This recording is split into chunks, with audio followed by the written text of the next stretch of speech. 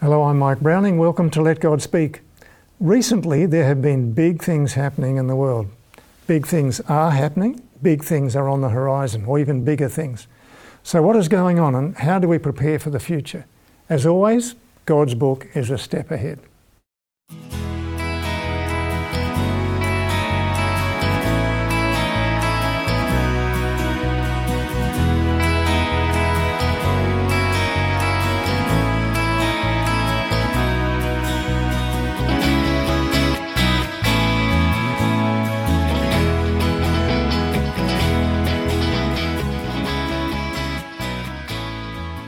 Well, folks, on our panel today we have Casey Verkerker. Thank you, Casey, for coming. Yeah. And Stephen Groom. Thank you, Stephen. Hi. And we'd like to invite everyone to join with us in prayer before we actually open the scripture.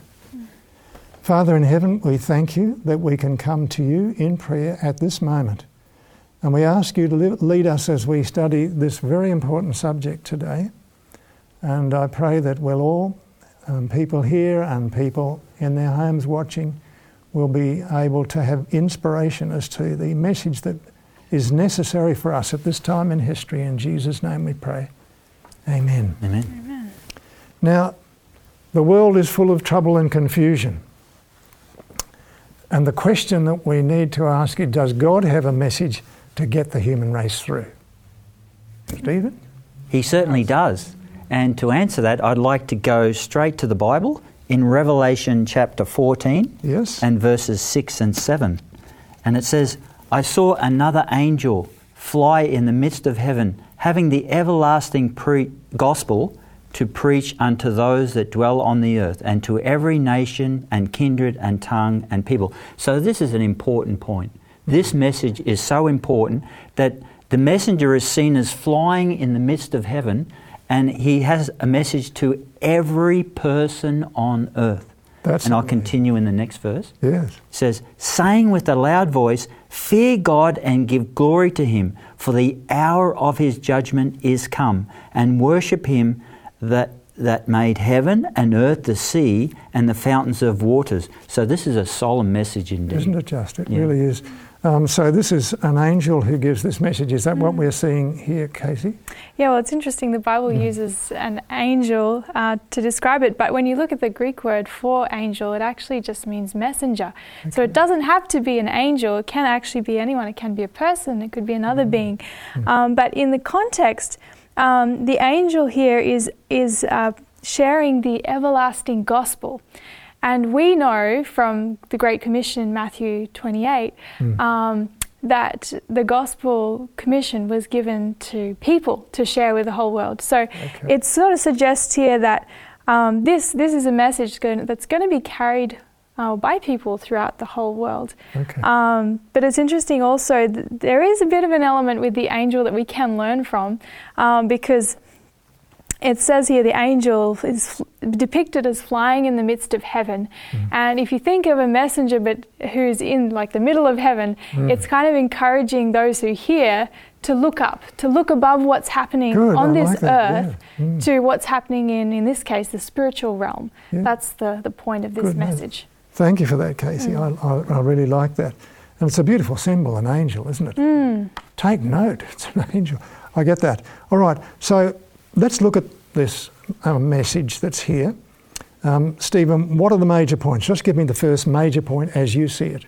Okay, so the everlasting gospel, this gospel, it hasn't changed. So from Genesis 3:15, when the announcement was made, salvation comes through Jesus and Jesus alone. Yeah. This also includes where it says the time of the judgment has come. So this must be an investigative judgment. Because it's before the executive judgment or before Jesus comes. So it's happening right now. Okay. And this is the reason why we should fear God and give glory to him, because our response decides our end. It's a serious call, isn't it? It is. No, thank you for that. And of course the call to worship God as the Creator. Yes. In a world that thinks that we made ourselves. Well, the words there, worship him who made heaven and earth, the sea and the fountains of waters, is actually a quote. 7 of those words are a quote from the Septuagint of the fourth commandment in Revelation. Okay. Exodus chapter 20. Yeah, no, good. So it's right out of the Sabbath commandment. Yes. That's what you're saying there. Yeah. Now, the message goes on. That was the first message, but it goes on, doesn't it, Casey? What else does it say? It does, yeah, certainly. In Revelation 14 verse 8, it talks about Babylon being fallen. And it's like, it says, the great city, because she made all nations drink of the wine of the wrath of her fornication. Babylon here is simply representing all false religions who have gone away from God's ideal. And just the stronghold of Satan's power in the world. And it's highlighting to everyone, take note, this part of the world is not a good place to be in. It's fallen. That's really interesting, isn't it? And there's another part to that message too, there, Stephen. Yes, finally the third angel's message in verse 9 and 10, and this is the most powerful warning in all of Scripture against receiving the mark of the beast on the forehead. The forehead denotes those who willingly choose to worship, and on the hand represents work, or they do it just out of convenience so that they can escape the mandates, because we will see that they will be, those who refuse this mark will be banned from buying and selling. Okay, so that's really interesting, isn't it? So these are very powerful messages. There's hope there and there's warning there, isn't there? There's both of those things. So it's one thing to hear a message. It's another thing to know, well, what do I do about it? What do I do about it, Casey? Very good question. You know, we're given some counsel as usual in the Bible. If we have a look over at 1 Thessalonians chapter 5 and verses 4 to 6, we find some very, very important counsel here for us to consider in relation to this. Verse 4 says, "But you, brethren, are not in darkness, so that this day should overtake you as a thief. You are all sons of light and sons of the day. We are not of the night nor of darkness. Therefore, let us not sleep as do others, but let us watch and be sober." So there's a few things here, but first one there is, take watch, be alert, be spiritually on guard for what's happening around you, because Jesus warned about lots of things that were going to be dangerous spiritually for us. So if we're not alert to that, could get swept away with it. So that watching is a spiritual watching. Definitely. Yes. Yeah, absolutely. Very much. Not a physical sleep like we do every night. Yes. No, this isn't just this isn't a nap. It's a spiritual nap. What does Paul mean there in chapter 5, verse 4, Stephen? This day shall overtake you as a thief. Well, it talks about the thief in that if a thief breaks into your house, he surprises you, doesn't he? So don't let it take you by surprise. And the whole world will be surprised except for God's people. Why is that? Because the world at large does not have the Holy Spirit. How do we get the Holy Spirit? When you accept Jesus Christ as your Lord and Saviour, Jesus will send you the Holy Spirit. And it says in John chapter 16, verse 13, that when He, the Spirit of truth, is come, He will guide you into all truth. So through this guiding into all truth, you'll be able to escape the false religions or Babylon, which was mentioned in the second angel's message. Yep. And secondly, He will declare unto you things to come. So God doesn't do anything without anything major, like His coming back, without first telling His people and to prepare for that. Yes, and I'm really glad that He does that. That's really encouraging. So the call is to remain close to Jesus so that you can be aware and you can be close to Him at this time and escape. And it doesn't overtake you like a thief. In other words, totally unexpected. Now this brings me to something that's happened, Casey, the last couple of years here. Yeah. We've just had a COVID crisis in the world, the whole world, which is incredible. Didn't that come as unexpectedly as a thief in the night? Absolutely. I think most people did not see it coming. No, I don't think we did. Certainly we didn't imagine ourselves being, locked down, having all these restrictions, not able to do certain things, people getting sick, and there's all problems with that. One thing I remember being just totally blown away was that within a matter of days, all of the planes in the world were grounded. Yeah. And you think, how can the world just change so fast? Yes. It was a real, I guess, eye-opening thing to experience that. And we should not be surprised at anything that happens after that, when we saw all that happened over that. So thank you for that, I see a lot of correlation between the mandates that happened over this COVID affair and the mandates that will be given to those who refuse to receive the mark of the beast. Absolutely right. They'll be forbidden from buying and selling, first of all, then the death decree will go out. Pretty simple and straightforward, isn't it? And you can see how it could happen. Something of a rehearsal, perhaps. Okay, so that was a kind of a bit of a wake-up call for God's people particularly, and people everywhere for that matter. Stephen, how long does it take for the benefits of a wake-up call to wear off? Well, it can happen slowly or quickly, can't it? But the thing is, if alarm doesn't wake us up when we see these things happening around it, nothing will. If it doesn't wake us up, unless we do something about it also, we will go back to sleep. And I'd like to read 1 Thessalonians chapter 5 and verse 6, where Paul counsels us or implores with us, therefore let us not sleep as others do. And this, of course, is a spiritual sleep. There's nothing wrong with sleeping physically at the end of the day. But let us be spiritually awake all the time, discerning truth from error, following God's ways, and let us watch and be sober.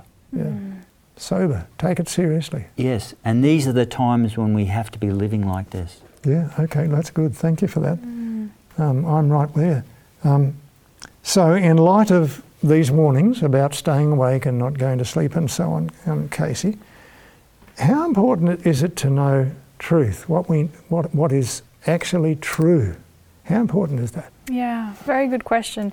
It's interesting to see what the Bible says about truth and the power of truth. And if we have a look at John chapter 8 and verse 32, it says something very powerful. It says, Jesus says, and you shall know the truth, and the truth shall make you free. And so you say, well, free from what? Well, for a start, it sets you free from lies.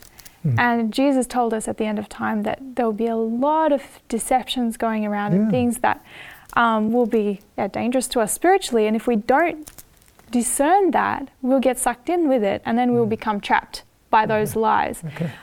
So truth gives you that discernment to not get involved in those things. So and ultimately, Jesus is the truth, isn't he? He says, I am the way, the truth, and the life. So anything that doesn't align with Jesus and his teachings is error. That's true.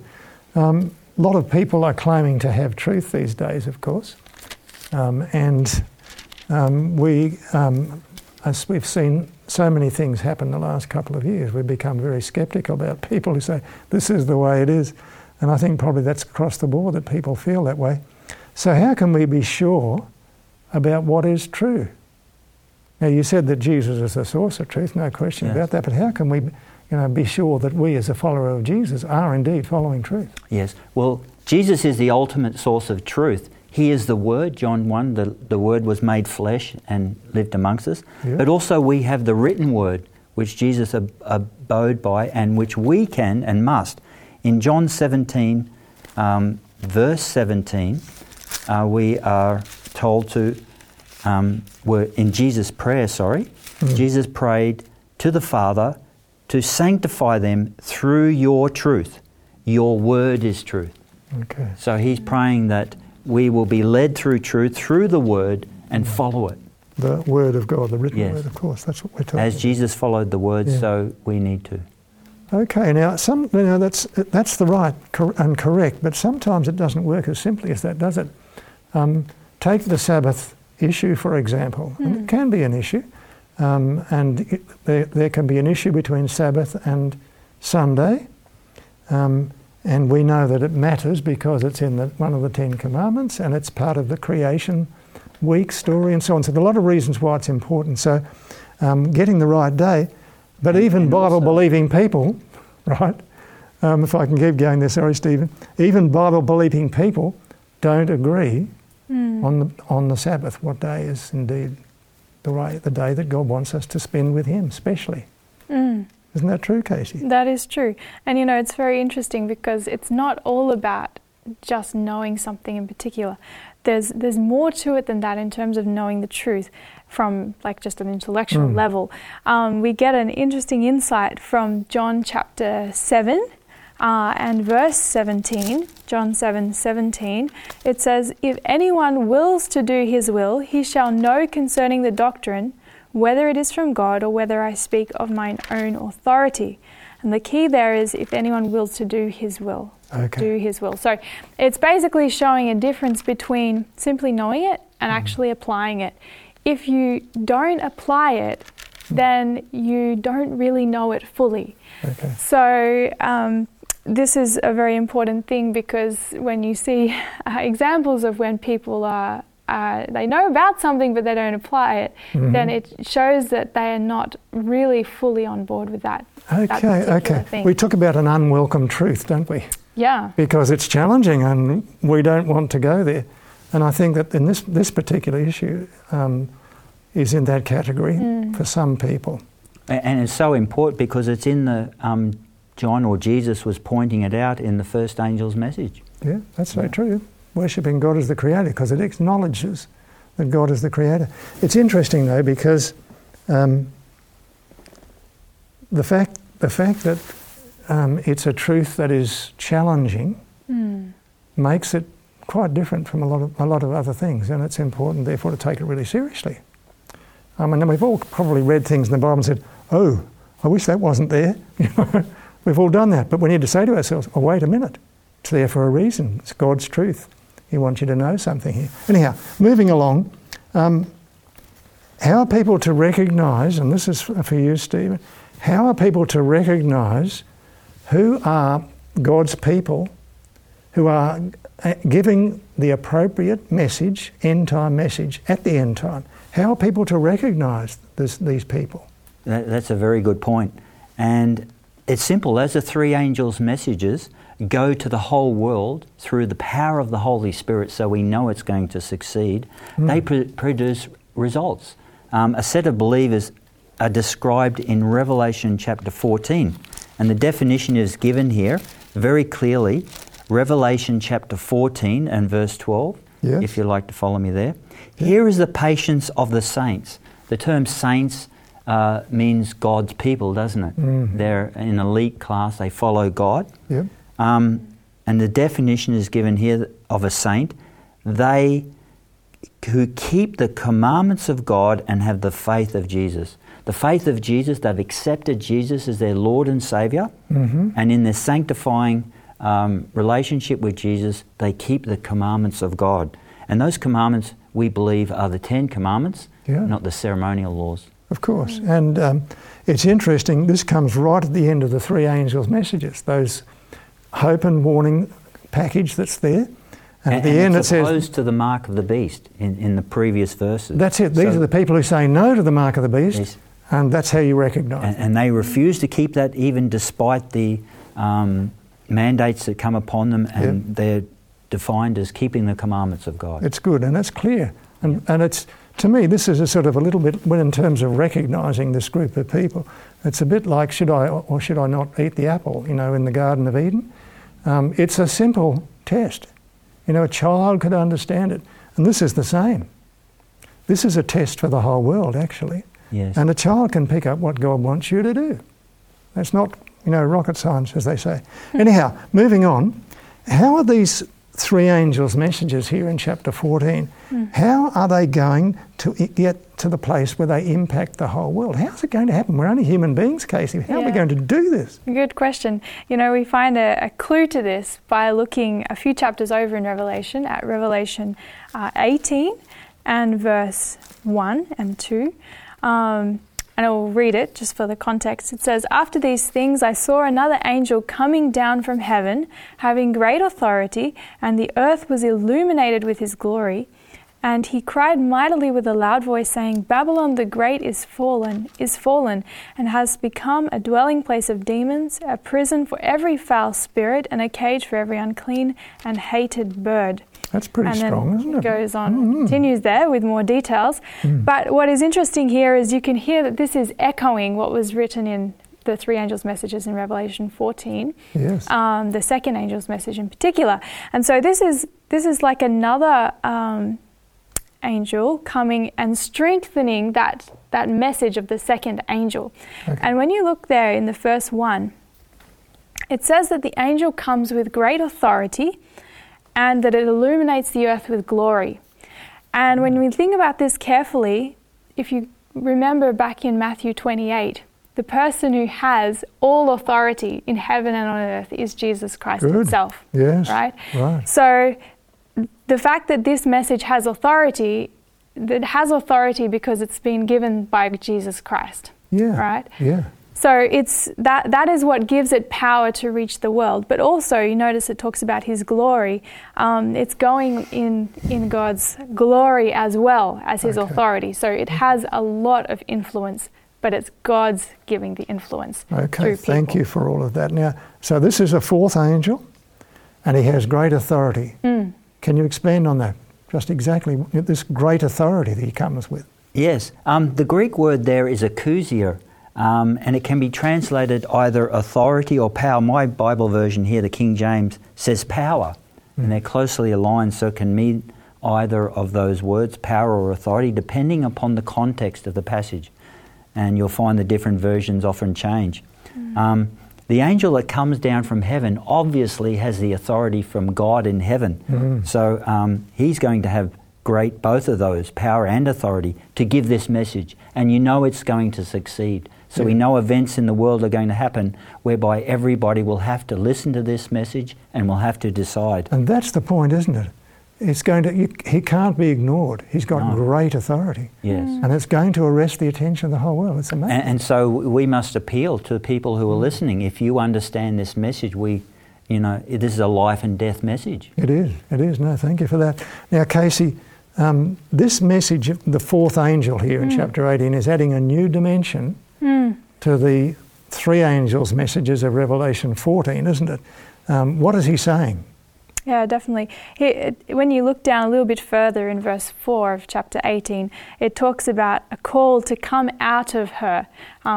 So it's talking about coming out of Babylon, lest you share in her sins unless you receive of her plagues. So the call here is one of urgency, that this false system of religion has reached such a dire state that it's about to be the time of judgment for it, as far as God is concerned. And if you don't separate from it, you'll get caught up in that judgment. So it's very much a call to make your decision about where you stand in relation to these things and act accordingly. Okay, it does. That's good, thank you. And once again, it's a dire warning, because everyone associated with this institution will be destroyed. Yeah, and it just shows you, it just proves, doesn't it, that lies matter. If a thing is not true, it's a lie. And lies always matter. And that's what this is making plain to me here. Look, according to chapter 18, verse 1 here, it says, the whole earth was illuminated with his glory. The whole earth. So this is the impact of this. We have yet to see anything like it. What exactly is his glory? In brief here for us, Stephen. Okay, God's glory is his character, basically. And so God's people, through aligning themselves with Jesus, a relationship with him, will become more like Jesus in character. And if we go to Exodus 33, Moses had a close relationship with God, and he asked God to show me your glory. That's right. And chapter 33 and verse 18 and 19. Sorry, 18. He said, I plead with you, Lord, show me your glory. And later on, if we go to chapter 34, in verse 6, it says, the Lord passed by before him and proclaimed, the Lord God, merciful and gracious and long-suffering and abundant in goodness and truth. And that was the glory of God, which was his... Yeah, that's a beautiful picture of the God that we worship, isn't it? Absolutely fantastic. Thanks, Stephen. What event most thoroughly demonstrates, if you like, for us, the glory of God's character? Casey. Yeah, I would say probably the sacrifice of Christ on the cross shows it most tremendously, simply because there we saw where God's mercy and his justice was combined, and both were supported and vindicated. You know, Christ died to vindicate his law, but he also died to redeem humanity, who didn't deserve that. Right. So that's one of my favorite aspects of God's character, just the blending of those things all together. Yes. And this is so tremendous. If we have a look in Revelation 5 verse 12, you see that many of God's creation are so in awe and appreciative of this fact about God. It says, saying with a loud voice, "Worthy is the Lamb who was slain to receive power and riches and wisdom and strength and honor and glory and blessing." The Lamb is very much worthy of glory because of what he did. Yeah, okay, thank you. Now we're running out of time here. Stephen, just briefly reflect for a moment on the three angels' messages and that point that says, fear God and give glory to him. Just expand on that for us very briefly. Okay, so the people of God are to give glory, not just by acknowledging his love and mercy and going to church and following all the ceremonies, but they are to live out, demonstrate God's character in their lives. Okay, and that's the big thing, isn't it? Is to live their life as if to say, what would Jesus do if he was in my situation? This is letting your light shine, isn't it? I think so. Yeah. You know, and that's the call in the first angel's message, to give God glory to God. Yeah, So in the way we live our lives. And very quickly, Casey, how are we to do that? How we firstly surrender. We have to surrender our sinful heart. But then it's really a matter of, once we've done that, just observe, look to Christ, spend time in the Word, get to know him, get to know how he works, the principles. It says, by beholding we become changed. The Word tells us that. Yeah, and God then will do the changing in our hearts and characters that will then be revealed through our lives. Yeah, very good. And finally, an obvious question, Stephen. When should this take place, this change in our lives that we're talking about? We don't have to wait until our deathbed.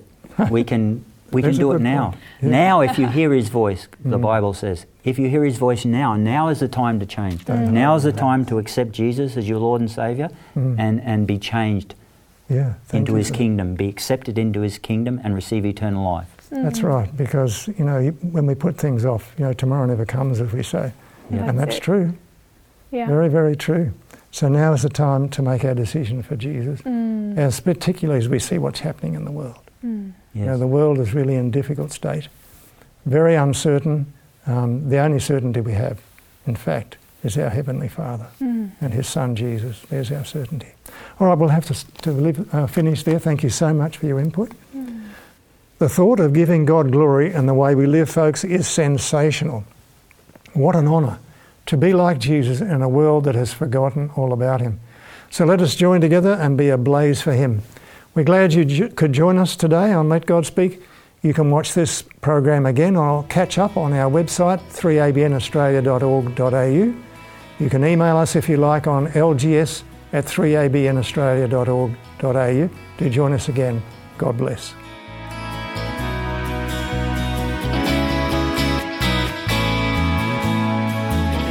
You have been listening to Let God Speak, a production of 3ABN Australia Television. To catch up on past programs, please visit 3abnaustralia.org.au. Call us in Australia on 02 4973 3456 or email radio@3abnaustralia.org.au. We'd love to hear from you.